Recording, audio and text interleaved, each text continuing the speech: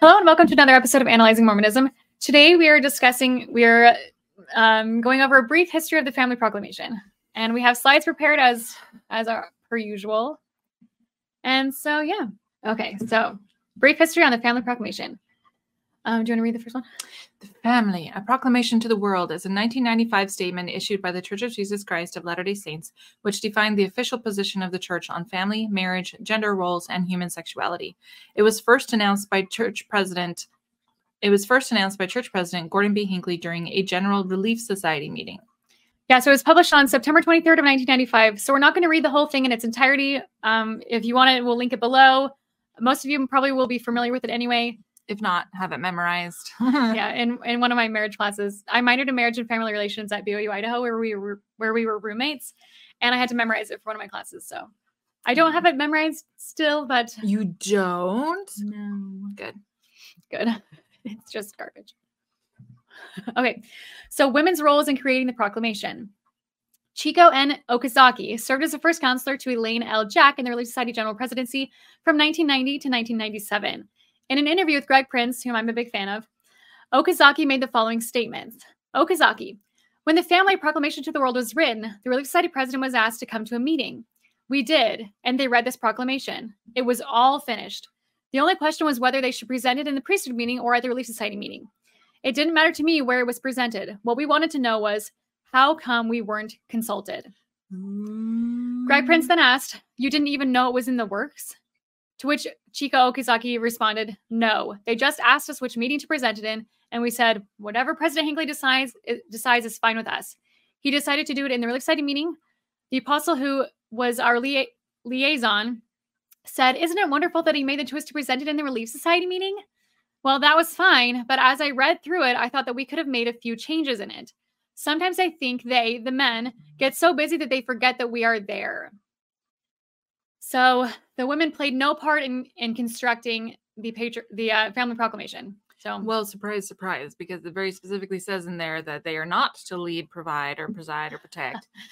They are just to nurture. So how dare you think that you have any influence on something that will affect the whole world? Yeah. You just need to stay home and take care of the kids. And I have a theory that he was not reading in the Relief Society meeting to give them any kind of, is the word airs, to give them any kind of attention or, oh, look how honored you are.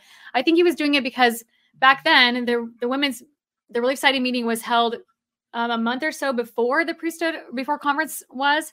And so I think that they just wanted to get this out in the world as quickly as possible so that they could have more precedence in this case that we're about to discuss. So, well, and also, I don't know if you're going to talk about this later, but the whole Relief Society's. Oh, yes. Okay, I'm glad you mentioned that. Okay, so when you look at what Chico Okazaki was saying, she said that they let them know about this 2 weeks before conference, 2 weeks before the women's broadcast. So everything was already written, everything was timed, everything was all planned out, all the speakers.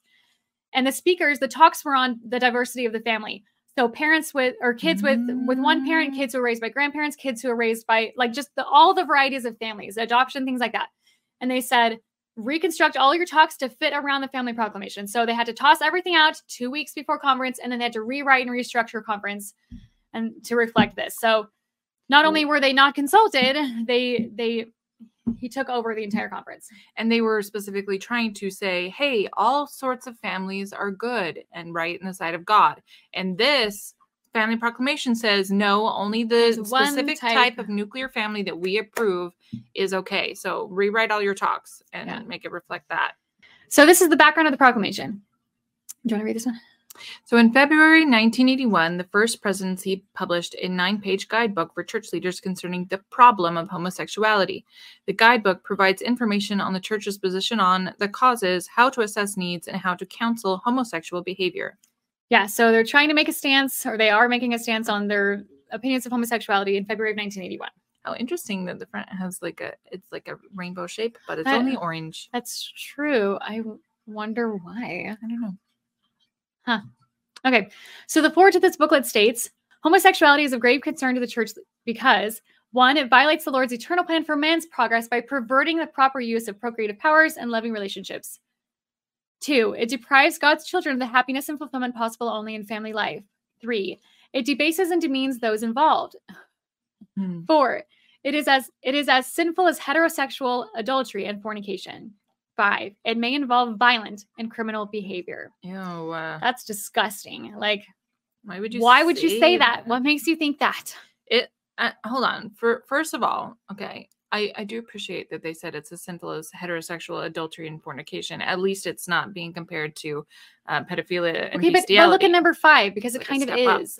But okay, so my next point is that heterosexual relationships may also involve violent and criminal behavior. In fact, way more often. So, like, you're putting blame on homosexuals, something that is actually a heterosexual behavior, statistically speaking.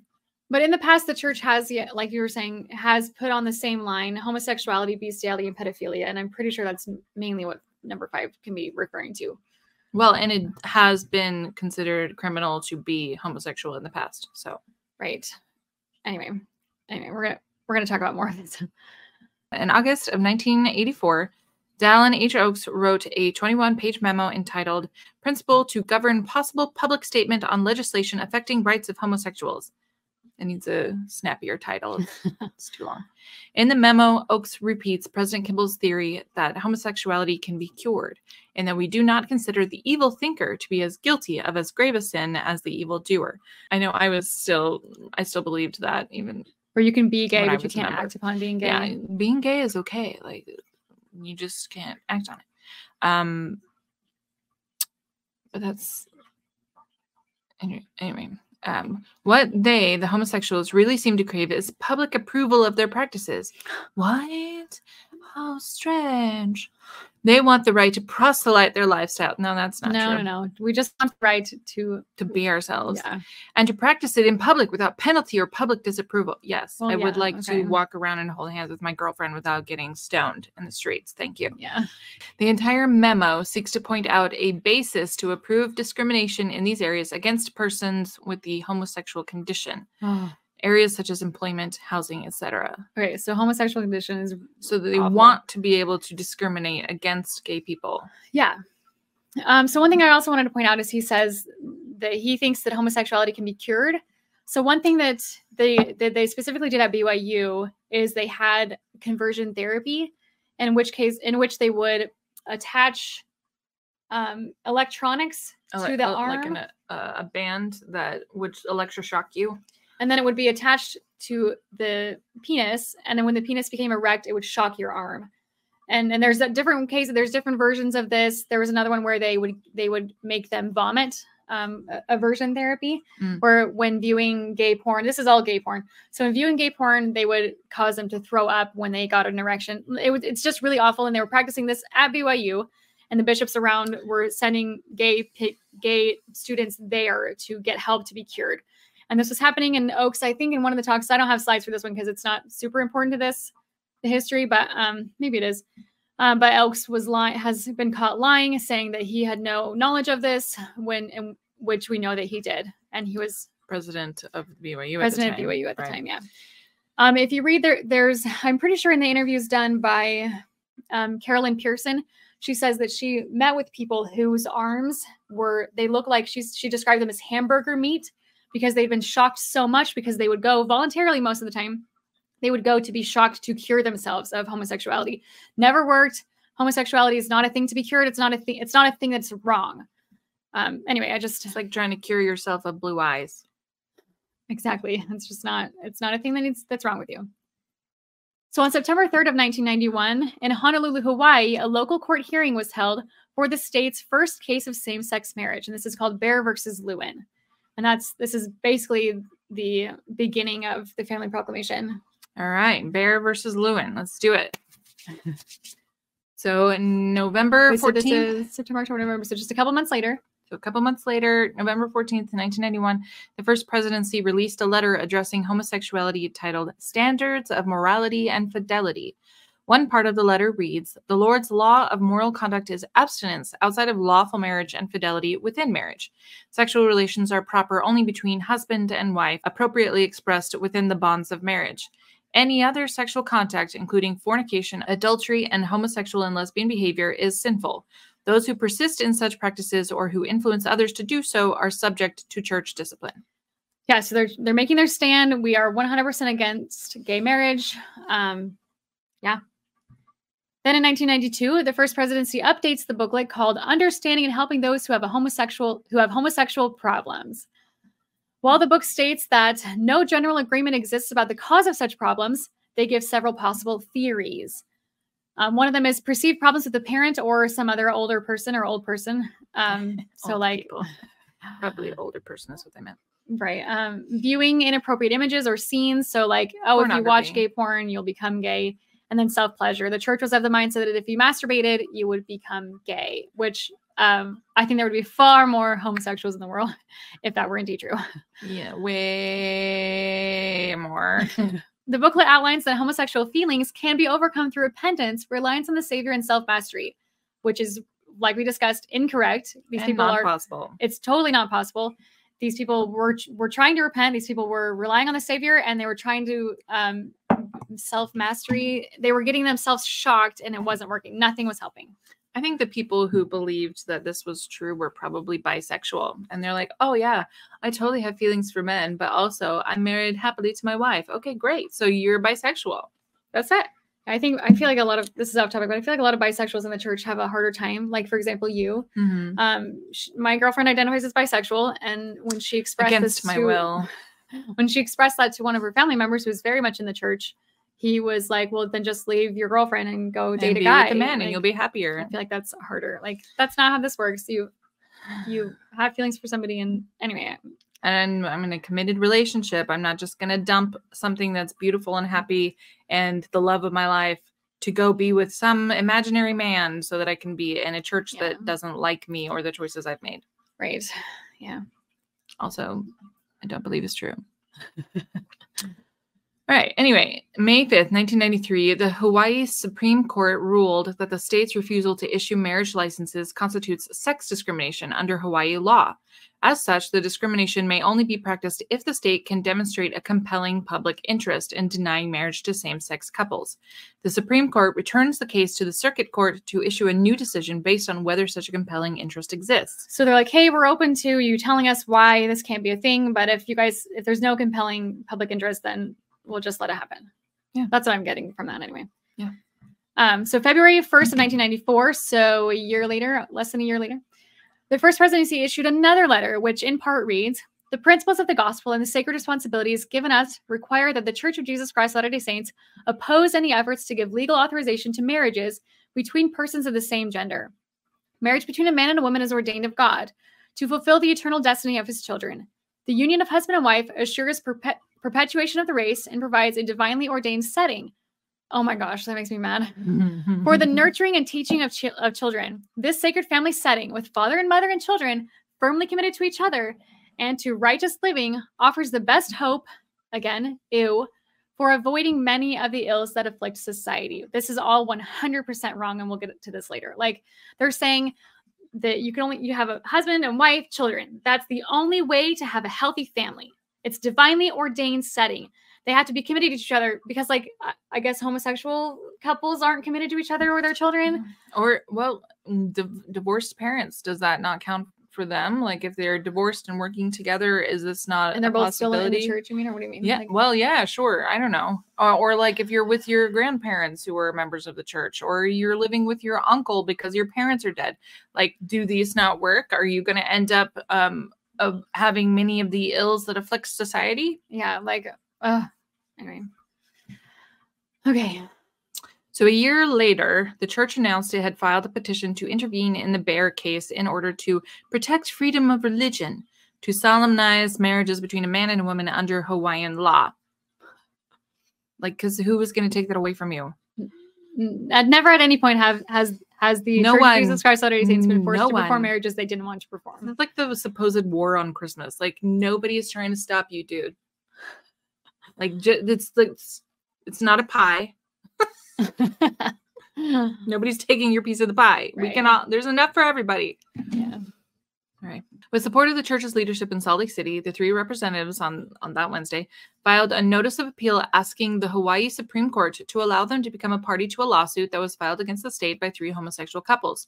The 3 couples sued the state for denying them marriage licenses. So the church is trying to butt in to this case that was between the 3 homosexual couples and the state of Hawaii. So then they're like, I would like to speak now. Right.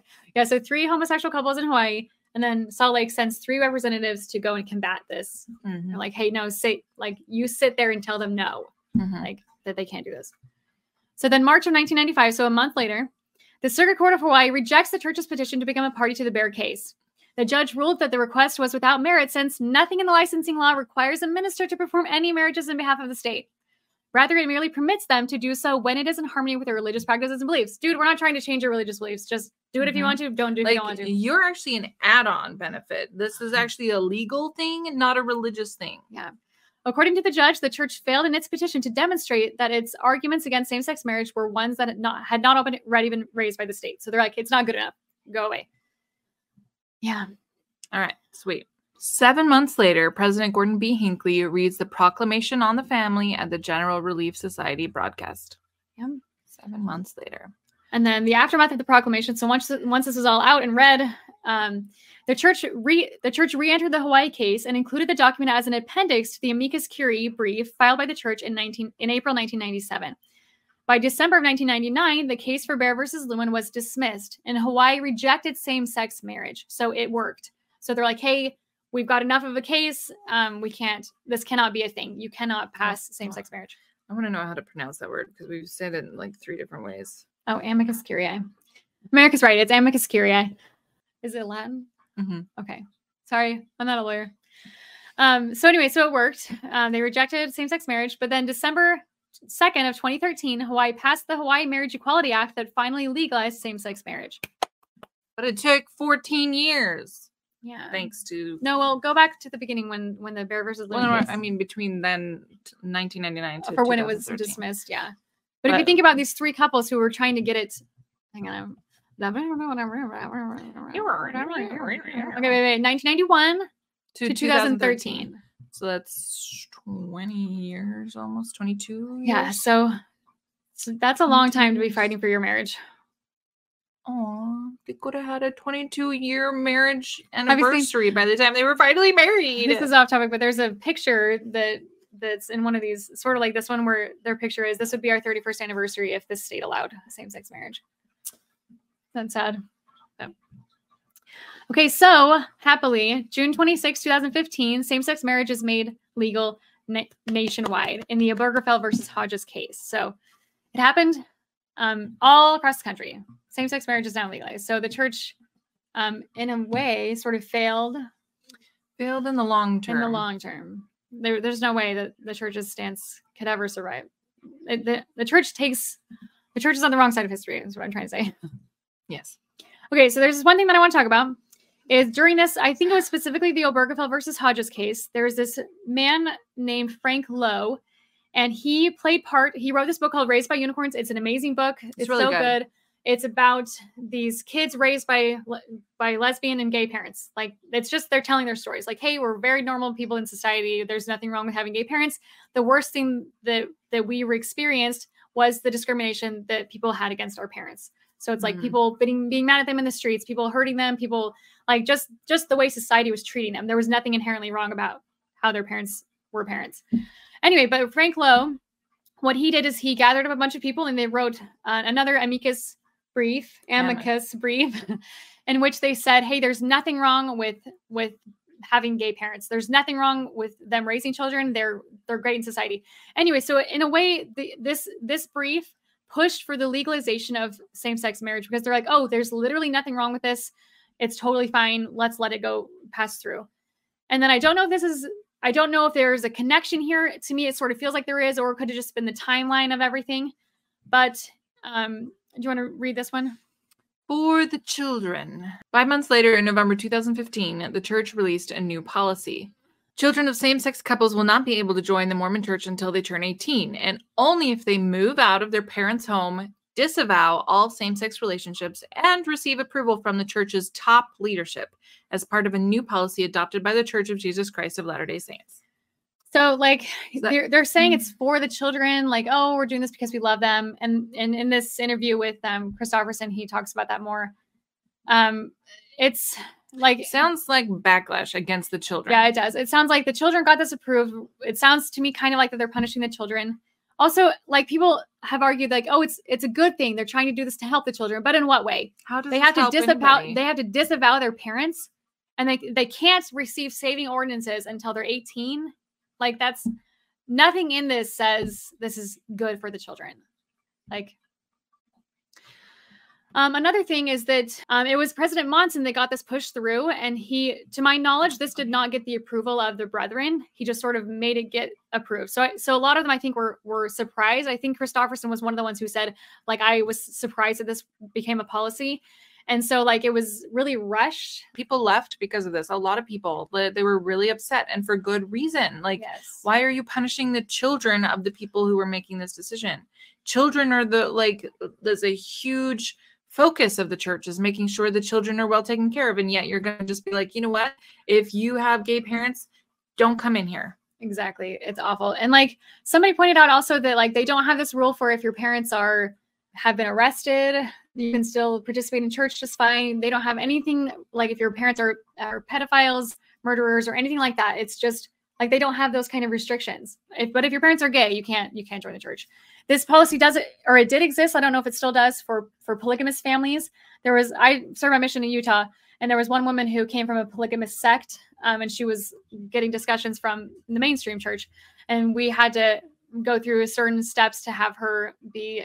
Like, she had to, like, disavow. She had to do all these things. Of course, she was older. She wasn't 18. But anyway, so there's certain hoops that they had to jump through, too. So, again, kind of weird. But also, I wanted to say, there's a book that I read. I think it's Listen, Love, and Learn by Ostler. It might have been Voices of Hope. But anyway, one of the parents said when this came out, they said they prayed, and they have a gay child. And they prayed, and they said, God, is this you? Is this your will? Because this does not feel like you at all. And they felt the response that, no, this isn't from him, and he just needed to wait. And, like, that was super interesting to me. At the time, I was a believing member. But I was like, how can this person who has a gay child know more than the prophet or feel more than the prophet? Like, it was just stunning to me. But anyway. And that didn't shake your faith? No, well, I mean, eventually it did. Like, yeah. So back to the Family Proclamation. We're no longer talking about the for the children thing. So talking about the Family Proclamation, when Hinckley announced the proclamation, he said it was a declaration and reaffirmation of standards, doctrines, and practices relative to the family which the prophets, seers, and revelators of the church have repeatedly stated throughout its history. Yeah, so he's saying it's a declaration and reaffirmation of standards and doctrines and practices, and we have repeatedly stated all the things that are in the Family Proclamation. Yeah, definitely. Sure, for sure. Okay, so the next slides are us going over how this is totally not true. Not true at all. So for gender, in the Family Proclamation, it reads, all human beings, male and female, are created in the image of God. Gender is an essential characteristic of individual, pre-mortal, mortal, and eternal identity and purpose. So you've always been female. You always will be female. And it's super important that you're female. Or if you're a man, it is important if you're female, because if you got to have babies for eternity, you got to keep doing that. You can't change your mind halfway through. You'd be like, actually, I'm tired of this, Grandpa. It's too damn bad. Oh, okay. Continuing on. Name that movie. Premortal gender. So in the 1965 General Conference address, William J. Critchlow of the Quorum of the 12 Apostles said that he saw a conscious choice to be male or female. So in other words, we choose our gender. It isn't eternal. Yeah. So he was of the opinion that we chose. In 1967, BYU professor Hiram Andrews stated, nowhere in scripture or in any authoritative source is the central primal life of man said to be an intelligence that existed as a living entity in the form and stature of man. So he's like, nowhere in scripture does it say, it's not in scriptures that we were intelligences in the form of men or women before the world began. Gender isn't eternal. So, like, it's not anywhere. So the church saying this is the Family Proclamation is a reaffirmation of doctrines is not true. Not according to, what was his name? Hiram Andrus. Hiram Andrus was not according to Hiram Andrus, this very intelligent looking man over here. And these are all church. These are all general conferences. Yeah, or people or who BYU are professors. Yeah, these are not anti-Mormons. These are people just studying the church history. All right, so for premortal gender, in 1972, BYU professor Rodney Turner stated, the principles of agency must have played a part in anything God did. The arbitrary assignment of sex would have rendered him particularly vulnerable to criticism. In other words, God let us choose our gender. Interesting. Yeah. Because he would have been criticized. By who? I don't know. Yeah. That's good. So the prophet Gordon B. Hinckley himself added to these teachings when he said in 1983, I know of no doctrine which states that we made a choice when we came to the earth as to whether we wish to be male or female. That choice was made by our Father in heaven in his infinite wisdom. In other words, Heavenly Father chose our gender, therefore it isn't eternal. I guess you could argue that like because he made the choice, then it becomes eternal, like it's never ending, but it did start somewhere. But like that still doesn't mean that that means also that premortal gender is not a thing. Right, because he says made a choice when we came to the earth. So that means it wasn't in the premortal life. It was when we came to the earth. True. So anyway, premortal gender is not a thing in Mormon doctrine. So my question then is, if gender is a choice of the individual spirit or even of God, does that mean it is essential and eternal? No. I think it is essential to the doctrine. It is for sure, because if you don't have specifically designated... You have to have the patriarchy, and the patriarchy means you need men and women, and you have to have women to make babies the whole time, and you have to have men to rule over the women and to rule over their children.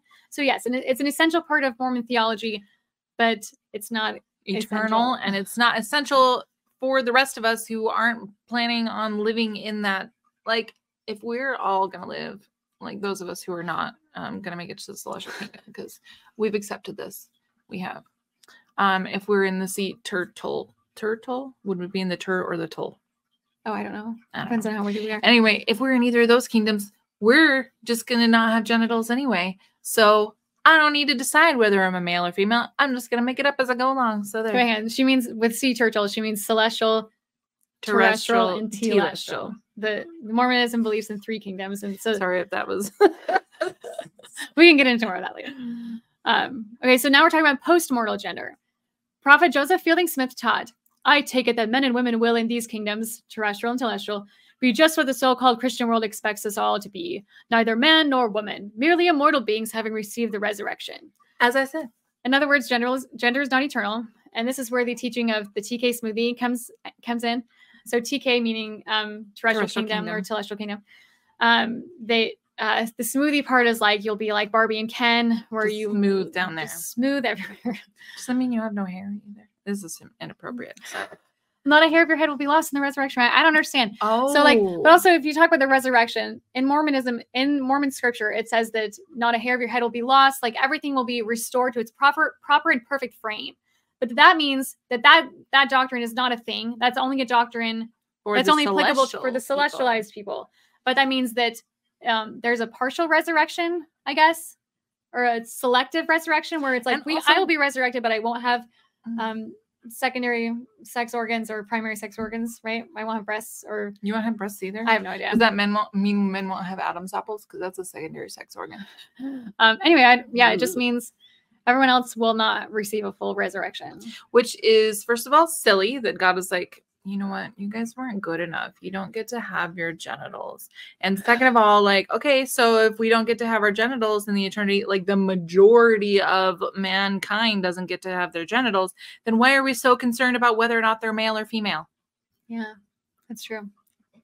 Okay, and there's another one that quoted by President Joseph Fielding Smith. Is not the sectarian world justified in their doctrine generally proclaimed that after the resurrection there will be neither male nor female sex? It is a logical conclusion for them to reach, and is apparently in full harmony with what the Lord has revealed regarding the kingdoms into which evidently the vast majority of did I quote him? Yeah, you did. Which evidently the vast majority of mankind is likely to go. In other words, gender is not eternal. So the majority of humanity will not be fully resurrected. They won't be male or female. So it's not eternal. He's telling us it's not eternal. Do you know what, though? I would rather have a TK smoothie than give birth for eternity. So yeah, I'm okay with that. Yeah. I also feel like I feel bad for the men too, because they I don't know how people handle. I'm not trying to dog on people who are in polyamorous relationships. I just feel like that'd be a lot to take care of and maybe this is different because no one's experienced this, but like in Mormon theology, one man has thousands of wives or hundreds of wives, who knows how many in eternal. Well, the more wives, the better, because then maybe a couple of the wives will get a break every once in a while. I just feel like that'd be really, really hard to handle. Well, it wouldn't matter because you'd all be perfect and you'd never complain ever. Ew. Okay. How can gender be eternal if it ends past the resurrection for the vast majority of mankind? Yeah, that was my question. Yeah. That's exact. You wrote it down. Okay, so another thing that I want to talk about is this intersex. It's intersex. So 1.7% of the population is intersex, roughly the same amount as there are redheads in the world. And I've been in a relationship with 2 redheads in my life. So that's a lot. So like I mean, like you probably know an intersex person. As of 2022, world population was projected to exceed 8 billion. So that's a lot of intersex individuals. So can you explain what intersex is? Okay, so so in biology, a lot of times we think there's male and female, but actually when you're first created in the womb, your body is, the fetus actually starts out as female. And then as it's growing in the uterus, different hormones are given to it, to the fetus, and it becomes either male or female. But sometimes in that process, sometimes the hormones come in differently, and sometimes they develop breasts, but not a vagina. Instead, it develops a penis, or sometimes it develops gonads and a uterus at the same time. So what happens is you can be both, like have both male and female sex parts. So that's why it's called intersex, is you can be partially male and partially female. So you're just intersex. Yeah. So you have this pie chart, you have the men and you have the males and the females, and then they overlap, and everyone, and this is not, I'm not judging on if you identify as non-binary, that's totally fine. But biologically speaking, I guess you have the overlap, and that's where the intersex individuals come from. Mm-hmm. And there's like you said, a whole variety of them. There's a woman who gave a TED talk that she had. It's really good talk. Really, really good. It's like 15 minutes. So good. I can link it below. She had, I think if I remember correctly, she said she had gonads inside of her body. And then when they discovered this, they were like, oh, we need to remove them. And she's like, why? Is there something wrong? Like, is something malfunctioning? And like, nothing was malfunctioning. So she's like, no, don't remove them, because there's no point in removing a part of her body that's not doing anything wrong. Yeah, she made a point that sometimes doctors will see this in a child or in a human and say, oh, I need to fix this. You need to be male or female. They will choose the gender of the baby. Yeah, and sometimes they won't inform the parents. Like there's a lot of history with this too. But typically speaking, there is nothing physically wrong with the person who is intersex. That's just how their body functions. Like I've heard a story of a man who has a penis and a vagina at the same time, and he didn't know it until he was until he was an adult. Like there's nothing wrong with these people. Well, sometimes there can be complications, but generally speaking, yeah. I also want to point out that there's a book called Come As You Are by Emily Nagoski. She's a sex therapist. Love this And book. She talks about how very similar female sex organs are to male sex organs. They're literally the same things, just organized arranged a little differently. So like if you think about, this might be too much detail for a podcast, but if you think about is it the scrotum? Yeah, the seam. There's a seam in the scrotum where if it was female, would have separated into ovaries. Like they're the same thing, but while they were in the womb, it didn't choose, but it became one thing or the other. But they started out as the same thing. Yeah, it's really, really interesting. Please go read her book. She gives a lot of the background to this. And it's diagrams and stuff. Nothing scary. We actually gave it as wedding gifts to our very Mormon newlywed sisters. It's really, really good. So helpful. And she's given a lot of talks too. So if you look up Emily Nagoski on YouTube, she's fantastic. Okay, so going back to this, how are we creating the image of God if over 1 million of his children are born a combination of both genders? So I hate when people say there's only 2 genders, because like that's very ignorant of science. Biology. That's not biology. It just isn't. Additionally, if God is male, how are women created in God's image, or anyone, even non-binary? Like how are we created in God's image? If God isn't only male, where is Heavenly Mother? Like Heavenly Mother has a very tiny role in Mormon theology. Yeah, and I hate her role. Yeah, and like she's kind of talked about in Mormon history. We can do an episode on her too, but like anyway. Our intersex individuals are also created in God's image. Okay, marriage. Marriage is what brings us together today. That's a great novel. If you haven't read it, go read it. So funny. I still hold that it's the funniest book ever written. But well, that's fair. Anyway. In the Family Proclamation, it reads, "We further declare that God has commanded that the sacred powers of procreation are to be employed only between man and woman, lawfully wedded as husband and wife." So lawfully being the key word here, right? Yep. Okay, so that's not a thing that has always been, that's not a reaffirmation of doctrines or practices. No. Shortly after the church was founded, Joseph Smith commanded the members to live the law of polygamy, which required men and women to marry outside the law. Joseph Smith had over 30 wives to which he was not legally or lawfully wed. So, at least not the law of the land. Right. Well, that's what they're trying to push, though. That's what the Family Proclamation is about. Yeah. And that's why they tried to change the law that they were, or like influence the law that was being created in Hawaii, because they want the law to reflect what it is that they're doing. But that's not what was always the case. They did, Joseph Smith did whatever he wanted. In fact, he considered himself to be the law.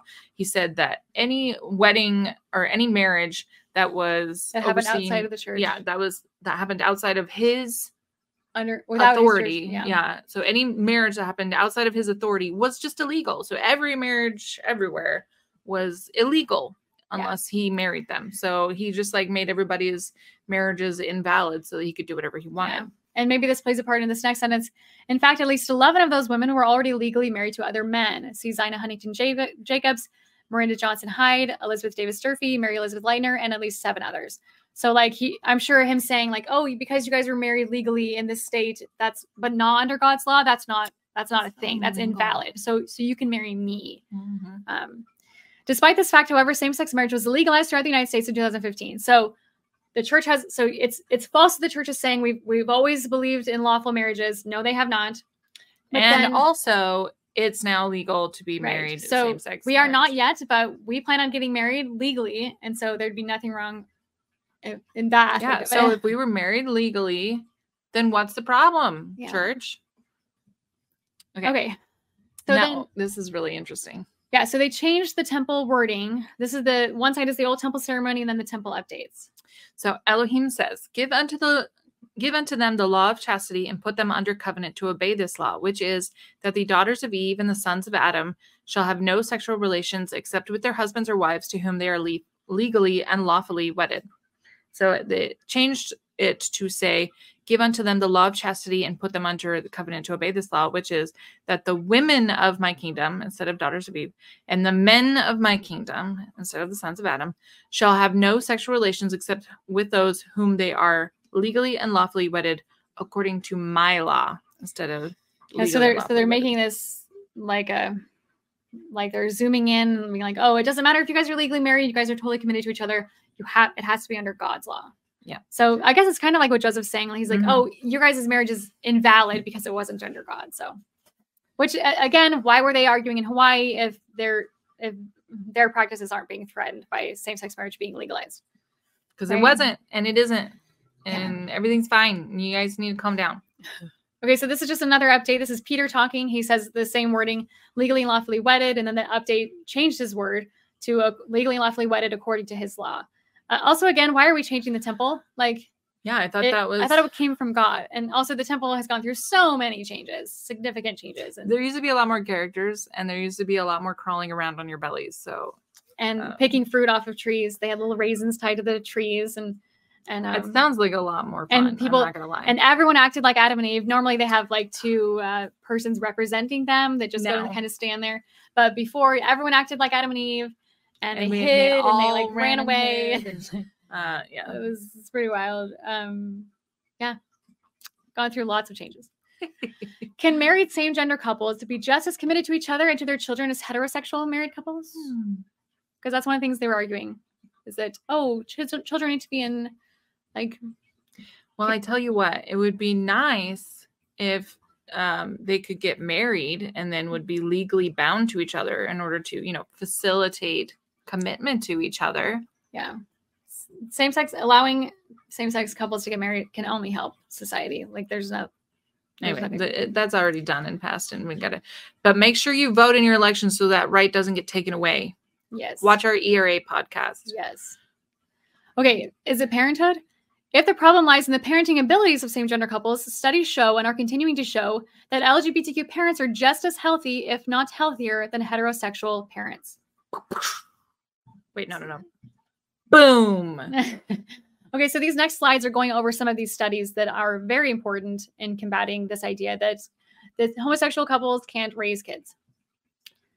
So the Center for Surrogate Parenting in 2008 published LGBT parents are an asset for their school communities. They were also more likely to be involved and engaged in their children's day-to-day educational life. What do you know? So an asset to the community, more likely to be involved and engaged in their children's day-to-day educational life. So more present parents. In the American Psychological Association in 2012, they conducted another study that said lesbian and gay parents are as likely as heterosexual parents to provide supportive and healthy environments for their children. So they're saying it's the same, just as good. Just as good. Do you know what makes a difference into whether you can make a healthy and supportive environment for your child? Whether or not you yourself are able to be healthy and mentally supported by your community. But if you're suppressing yourself down and you're denying yourself family, key part of who you are, that will affect you. And lying about who you love and what you want to do with your life.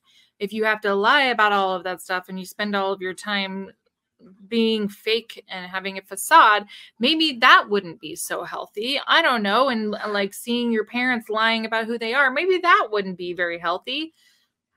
Yeah, exactly. Okay, so another study was published in the same year by Live Science in 2012 that says gay parents tend to be more motivated, more committed than heterosexual parents on average because they chose to be parents. That translates to greater commitment on average and more involvement. So like, my parents just had kids willy-nilly. Just over and over. Bunch of kids. We were like barely a year apart. Like my older brother, we have the exact same birthday. My mom just didn't stop. Anyway, for a couple like us, we have to make this choice. We have to go out of our way to make the choice to have this child. It's very well thought out. Right. And we're planning on it. We're like saving up money, or like typically this is how couples do it. So they're more committed because they're like, we've been planning on having this happen for years. Whereas heterosexual couples, not saying everybody, because I'm sure that there are a lot of people who plan on having children. It's like 1 in 5 people who struggle to get pregnant. Yeah. When I say people, I mean women, but yeah. Anyway, so more committed, more motivated. The Washington Post in 2014 published a study that found that children of same-sex couples fare better when it comes to physical health and social well-being than children in the general population, according to researchers at the University of Melbourne in Australia. So they fare better physically and socially. And I feel like the socially part is when you come out as gay and you accept yourself for what you are, you have to kind of stick up for yourself. And you're more, in my opinion, in my experience, you're more able to unconditionally love and accept other people, like people of color, like women, like just a bunch of different, like everyone. You're just, in my experience, you are less ignorant. You're more self-aware.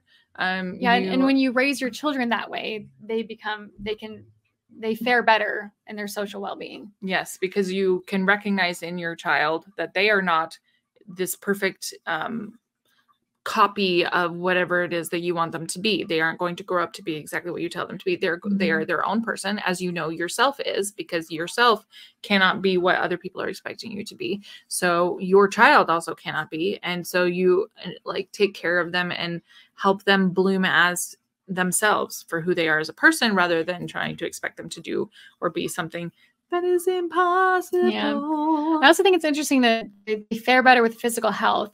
Like that is interesting. Like I don't know. I wonder about that. But, yeah, I have no idea. I'm sure there's lots of factors. Yeah.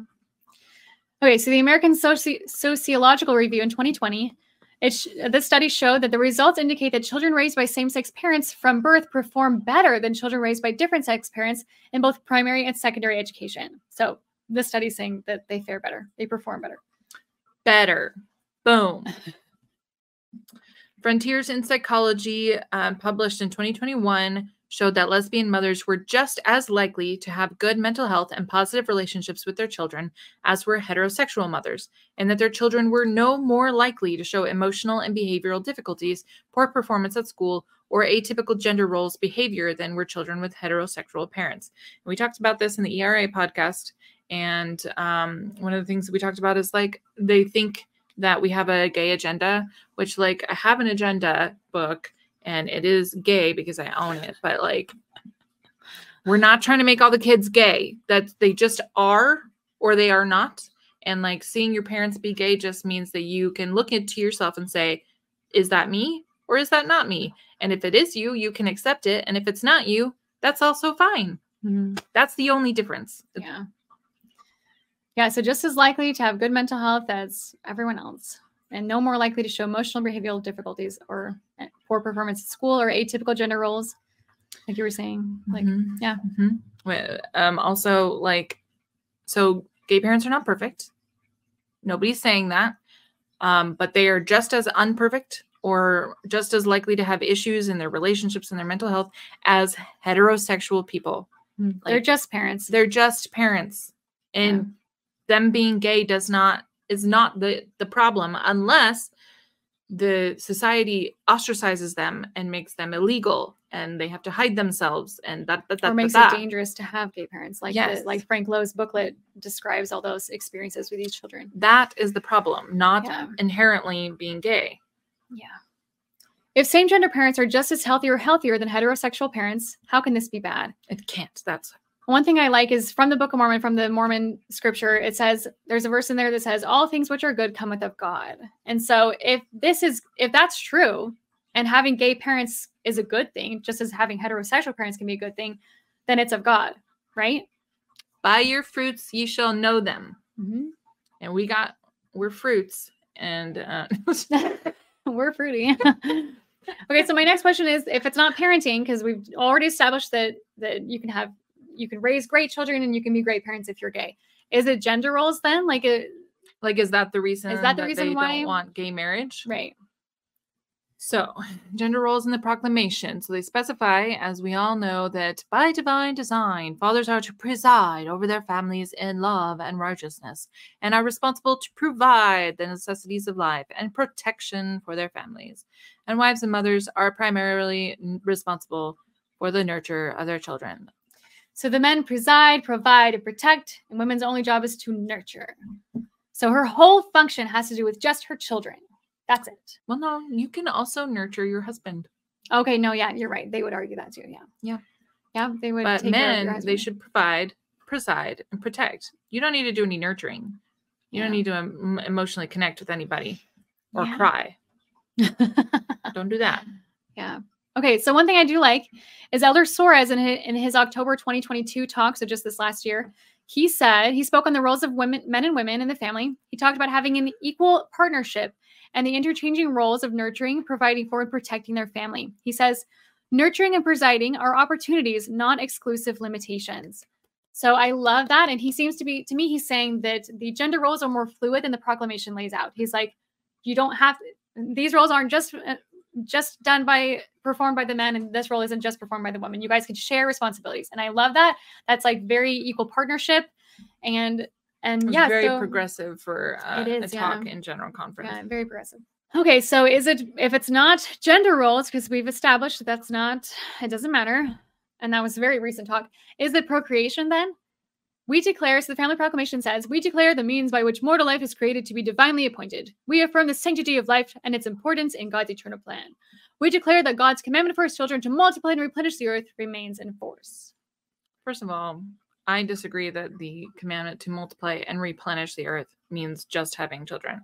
Like, obviously multiply does, but replenish the earth, what does that mean? Like, it wasn't ever filled completely with children. So how does replenish mean? Yeah, and I feel like you talked about this before because Well, it bothers me. It bothered me when I was in the church because I believe that the church needs to be taken care of. Replenish the earth means to me, take what you need and then replenish it, put it back. Plant trees after you've cut them down, to harvest seeds and then plant more, like hunt the animals and then allow them to come back. Like, that's replenishing the earth. Multiply and replenish the earth. They say as if like all it means is to fill it with babies. That's not what replenish the earth should mean at all. That doesn't make any sense. Yeah, I agree. Sorry, that was a rant. Good rant. Okay, do you want to read this? The means by which mortal life is created. It seems a no-brainer when one is asked, what are the means by which mortal life is created? But in this day and age, however, there are many answers. Couples who struggle to become pregnant use medications, in vitro fertilization, surrogacy, artificial insemination, and often adoption as a way to build their family. Science is advancing in such a way that same-gender couples could eventually conceive children without the need of the opposite gender. So I should link this in here, but there was a news story where the scientists did the study on mice, and they were able to create babies. They were able to have mouse have babies because they turned an egg into a sperm. So does that make sense? So a mouse had babies without the use of a male, without any part of the male. So I don't know that they're gonna. I hope that they will progress this science. I guess they can only do where the money goes. But anyway, yeah, the science is coming out where men won't need women. Gay couples will not need an egg to have children, and lesbian couples will not need a sperm to have children. So then what is the problem? If we can still have children, then procreation is still possible. Right. But also that still doesn't invalidate artificial insemination, adoption, in vitro, and all these surrogacy, all these things that already exist that science doesn't have to interfere with or whatever. Mm-hmm. Like, also, if God is the know-all, if he knows everything, omniscient, omnipotent, mm-hmm. Like, he would know all this, right? And also, how is science better at making babies than God? I would think that God would be the perfect scientist. Yeah. One thing they did find is that the babies that the mice had were all female. This sounds like a perfect solution to me, but if children are brought into the world through non-traditional means, are those means not also divinely appointed? I have a friend she has 5 adopted children, and they're all sealed to her in the temple, and their family has not been discriminated against. They're totally fine. That they'll be with them in the eternities, according to Mormon doctrine. Like, so this family is not any less valid than a family who the husband and wife birthed those children themselves. Is the sanctity of those conceptions less important in God's eternal plan? No. Are their families less valid? No. And to add to this, are families less valid because they don't have any children in them? That's a good point too. Like, if a husband and wife cannot conceive children, I wish they would speak to that more. I wish that they would say that to women. Oh, you can just be a husband and wife. Well, I mean, I'm hoping that they would say you can just be married. Like that you're valid regardless. Like, yeah, there's a lot of ways that you can be involved in children's lives, and you can be involved in the community. Or just also like, no, you don't have to serve others in order to be valid as a human being. You are just valid and loved by God, regardless. Mm-hmm. Like, serving your community makes you feel better and makes you feel more connected. Also, you're wonderful, and we love you unconditionally. That's my religion right there. Somebody compared it to when you have a newborn baby that has done nothing to improve the world or anything like that. It just exists. Like, that's super valid and super worthwhile. Like, mm-hmm. And you are worth something just because you exist. You love and adore that baby, regardless of whether or not they can help you wash the dishes, right? So why is that not true of all human beings? Yeah. Okay, so President Oaks in 1984, he said, one generation of homosexual marriages would depopulate a nation, and if sufficiently widespread, would extinguish its people. Our marriage laws should not abet national suicide. First of all, this would never happen. This is a non-issue. 5% of the world identify as homosexual or lesbian or whatever. First of all, so that's a non-issue. The world would never be depopulated. Like, the people would never be extinguished. Anyway, it's silly that he said that. Like, this smacks of someone who is in the closet and thinks that everybody wants to be gay. No comment. We will not force anybody out of the closet, but we come knocking. It's false. Whatever. Yeah. But also, again, gay couples can have children and do have children. Like, that's not. She has a child she birthed all by herself. So, and I wasn't going to have a child regardless. So really nothing was lost in this. You can't have children. That's what I'm saying. Yeah. Okay. So do you want to read this one? Birth control in 1916. Joseph F. Smith taught, those who prevent their offspring from coming into this world are guilty of one of the most heinous crimes. Wow. There is no promise of eternal salvation and exaltation for such as they. Them are fighting words. So if you take birth control, it is a heinous crime, and you are not promised salvation, or exaltation. Wow. That doesn't really line up with Joseph Smith's having his own personal abortionist. But that's neither here nor there. That's off topic. Okay, so regarding birth control in 1917, it was like the next year, right? Mhm. I think it is a crying evil that there should exist a sentiment or a feeling among any members of the church to curtail the birth of their children.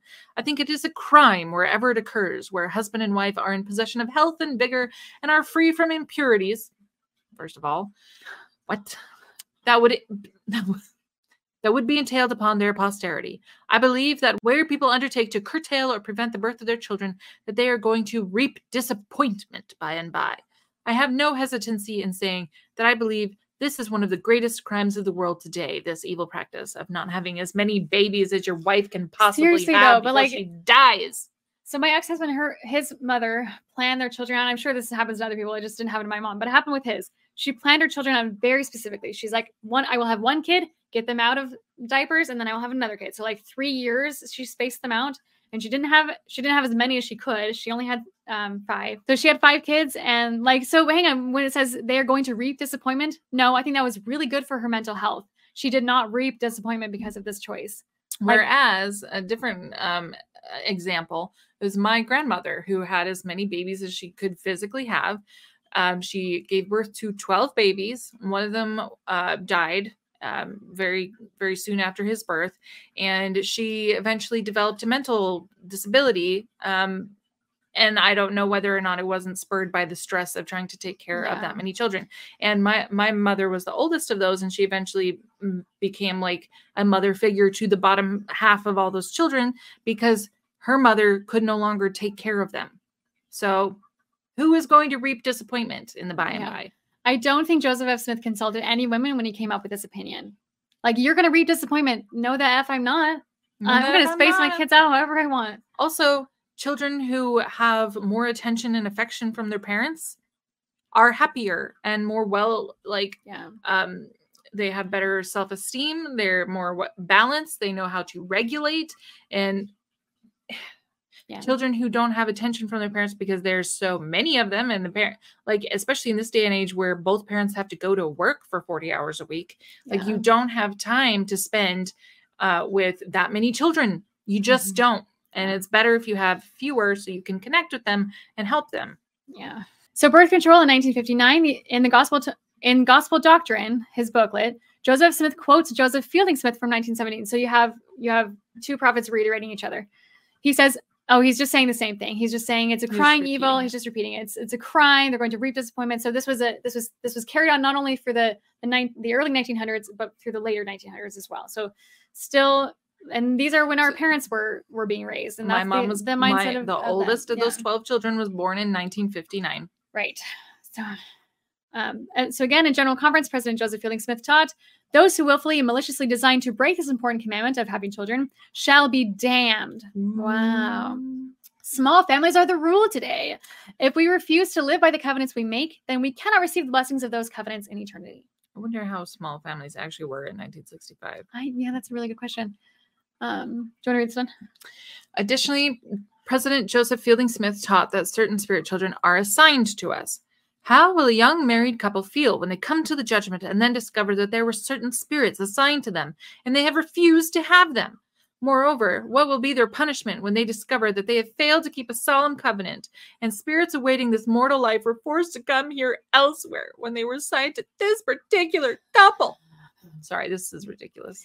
Yeah. So you were assigned to have 20 children, 12 children, and you only had 4. So all those children that you didn't have, they went to another couple that was not a member of the church, and they did not receive exaltation. So it's your fault. And in the next life, they're going to come up to you and be like, you were supposed to be my parents, but instead I had to be with this other couple who I only barely liked. I would have loved you better. I don't know. That's really sad. Yeah, that's ridiculous. Yeah. And also how manipulative and what kind of pressure you're putting on these women. Like, oh yeah, there's babies up in heaven, like waiting for me to give birth to them. I just got to make room. I just got to make room. So that exact thing was my mother's mindset. Mm-hmm. So she gave birth 10 times. I have 8 siblings, but that's complicated. But anyway, yeah, she reiterated that all the time. Oh yeah, there's spirits in heaven that need a good home in the church. And I don't want to make commentary on your family life, but do you think that this was the best possible situation for all of those 10 babies. Like, I don't regret my siblings, but this was really hard for all of us.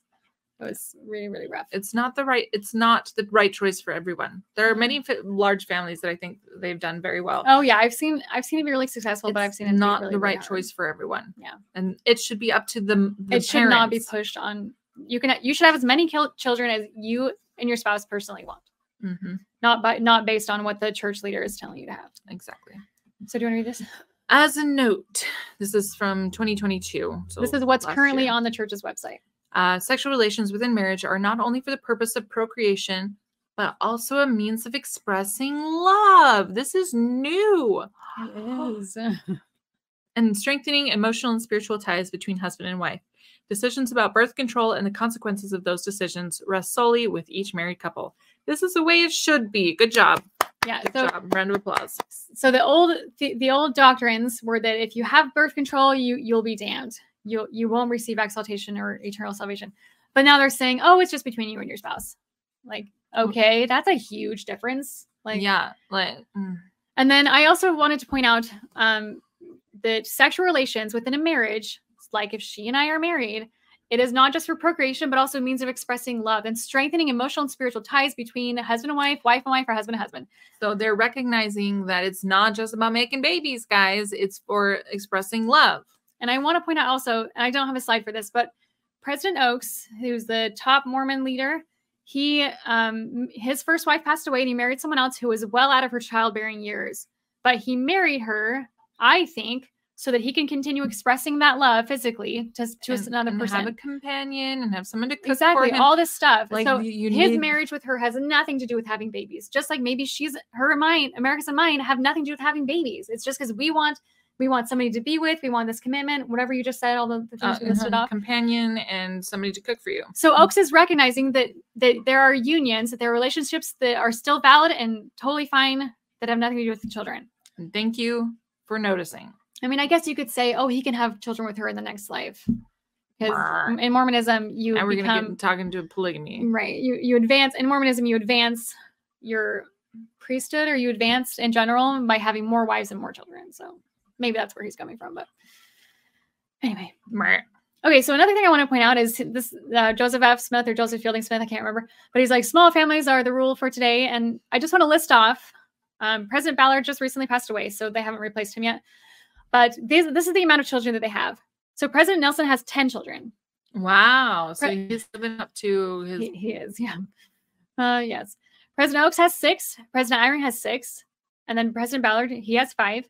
Holland has 3. Uchtdorf has 2. Bednar has 3. Renlund has 1. Rasband has 5. Suarez has 3. Anderson has 4. Christofferson 5. Gong 4. Cook 3. Stevenson 4. So I think if you find the average or the mean, I think it's 4. The average amount of children, if you do the math, it's 4. Mm-mm. That to me was, growing up, I was taught that was a very small family. Mm-hmm. It's half the size of yours. Yeah. Well, I mean, yeah. My parents got divorced and my dad remarried. And so there was 14 kids. So really it's more like a third. Yeah. But we won't get into that. Okay. Do you want to read this one? So, according to one study, married same-sex couples show higher rates of child rearing. The study also shows that same-sex couples are 7 times more likely than different sex couples to be raising an adopted or foster child. So if LGBTQ individuals are still rearing children, where's the problem? Yeah, so they're still having kids. That's because it's an innate desire to have children. Yeah, whether you're male or female, and it's totally fine if you don't want to have children. That's totally fine. But there are couples that are having children. So this is a figure from the same article study. So figure 2 shows the percent of couples. So this is saying, the light blue is all same-sex couples. If you're just listening to this, it won't really make sense. But there's 2 different charts, and all same-sex couples are 21%, and then the heterosexual couples are 3% for raising an adopted child. And then 21% of all same-sex couples are raising an adopted child, and 3% of all so it's a huge. So if you're raising an adopted child. So way more gay couples are raising adopted children than are heterosexual couples. And then for fostering, it's 2.9% of all same-sex couples are raising a fostered child, and 4% of male-female couples are raising a foster child. So they are doing, in my opinion, this is showing that same-sex couples are doing a lot to help these communities, to help these children who need to be adopted and these children who need to be fostered. Like they are helping in so many ways with children. And speaking as I was for a time a foster parent, and there is a lot of children in the foster system that need homes. There's a lot of children that are, how do I say this? We don't need to be bringing more children into the world. And I'm going to veer off into the topic of abortion, but putting more children into this system that is already overburdened with children that don't have parents, not smart. However, taking these children into your home by fostering them, by raising them, adopting them, that's a good thing. And more LGBTQ parents are doing this than straight parents. So they are helping. They are helping the community. And it wasn't that long ago that gay parents weren't even allowed to foster or adopt. Yeah, that's awful. Okay, so another thing that I want to talk about is in the Family Proclamation, it further states that we warn that the disintegration of the family will bring upon individuals, communities, and nations the calamities foretold by ancient and modern prophets. That was a good voice. So what calamities have been foretold due to the change in the nuclear family? Can someone please point me to a scripture, like maybe in the Old Testament, New Testament, or Book of Mormon? Where does it say this? Also, Jesus never once spoke against same-gender relationships, and the Book of Mormon likewise speaks nothing about it. So the keystone of the Mormon religion is silent on this matter. If such a catastrophic and devastating thing could happen because of the disintegration of the family, why is the foundation of our religion, and so Jesus, and the keystone of the Mormon religion, the Book of Mormon, utterly silent on the topic of same-sex marriages? Yeah. Why? Is this the end-all, be-all catastrophe of all time, but Jesus never talked about it? He was like, The ultimate prophet. Back to you on that. The prophet of all prophets didn't say anything about calamities foretold because of... Did Joseph Smith talk about it either? No. In fact, actually, this is kind of off topic, but the first case in Mormonism for heterosexual relationships was with John C. Bennett. He was Joseph's right-hand man. And Joseph was even saying, reiterating, and this is backed up by Bible scholars, but that Sodom and Gomorrah was not destroyed because of homosexuality. He was just like, that's not a thing. Joseph was of the opinion that they were destroyed because they didn't listen to the prophets. But biblically, you'll see in the Bible in Ezekiel that they were destroyed because they weren't being good hosts. Being good neighbors or parts of the community, like they were abusing people that came to stay with them. Right. It has nothing to do with homosexual relationships, like same-sex committed relationships. That's not what this is about. Anyway, so Joseph pointing that out made me think that maybe he's a little bit more soft-hearted or lenient towards that. But yeah. So anyway, if anything, you could say that Joseph was had very different ideas than the overall Christianity today. I don't know how to say that, but the Christian alt-right. Yeah. Okay, so conclusion. Okay, so in 2010, Elder Packer gave a talk, and the video version said this, but then the text version, that these are both on the church's website. You can just click on the video, and it will say what we're about to say. And if you read it, it'll say they have changed the wording. So the original wording was this. 15 years ago, with the world in turmoil, the First Presidency and the Quorum of the 12 Apostles issued the Family and Proclamation to the World, the fifth proclamation in the history of the Church. It qualifies according to the definition as a revelation and would do well that the members of the Church to read and follow. But if you look at the text version, it says 15 years ago, with the world in turmoil, the First Presidency and the Quorum of the 12 Apostles issued the Family and Proclamation to the World, the fifth proclamation in the history of the Church. It is a guide that members of the church would do well to read and follow. Okay, so for some weird reason, I don't understand why, because the church tries to pull it off like the proclamation is a revelation. So why are they going from it is a revelation to it is a guide? Is it because it's not a revelation? That's the only thing I can think of, is that they're like, oh, it's not actually a revelation? And maybe it has to do with this is our final slide. And this is Oaks. This is Elder Oaks, and he's talking about, this is 2017. He's talking about how the Family Proclamation was created. The inspiration identifying the need for a proclamation on the family came to the leadership of the church over 23 years ago. It was a surprise to some who thought the doctrinal truths about marriage and the family were well understood without restatement. Nevertheless, we felt the confirmation and we went to work. Subjects were identified and discussed by members of the Quorum of the 12 for nearly a year. Language was proposed, reviewed, and revised. Prayerfully, we continued pleading with the Lord for his inspiration on what we should say and how we should say it. We all learned line upon line, precept upon precept, as the Lord has promised. During this revelatory process, a proposed text was presented to the First Presidency, who oversee and promulgate church teachings and doctrine. After the presidency made further changes, the proclamation on the family was announced by the president of the church, Gordon B. Hinckley, in the women's meeting of September 23rd, 1995. He introduced the proclamation. So what I'm getting is they're like, oh, we really need to we need to list off the doctrinal truths about marriage and the family. And people think that they're well understood, but they're not. And we've just covered the reason why they're not well understood is because they have not been consistent. So they're trying to get this in. So they said subjects were identified and discussed by members of the Quorum of the 12. So you've got the 12 and they're all talking about this stuff. And it says, without saying who is saying this, language was proposed, reviewed, and revised. By who? My thoughts are because of the Bear versus Lewin case, these are people from Curtin and McConkie, the church's law firm. That's what I'm thinking, because they don't say the 12 had this language. The 12 proposed these things and reviewed and revised. It's just this was happening. So subjects were identified. So anyway, so the 12, it sounds like the 12 are getting together with Curtin and McConkie lawyers, and they're coming with all this stuff. They plead for the Lord. They're like, oh, please, we need to stop same-sex marriage. And then it says, he's calling this a revelatory process. And then it says the text was presented to the First Presidency. So the 12 and the lawyers presented to the top 3. And then who okay, so then the presidency makes a few changes, they tweak it a little bit, and then it's announced by President Gordon Hinckley. Which to me, this is like a bottom up kind of thing. I was taught that the prophet is the mouthpiece for God. I was taught God speaks to the prophet, it goes up to down, like it's a trickle down, top to bottom. Trickle down economics. So this is actually the revelatory process.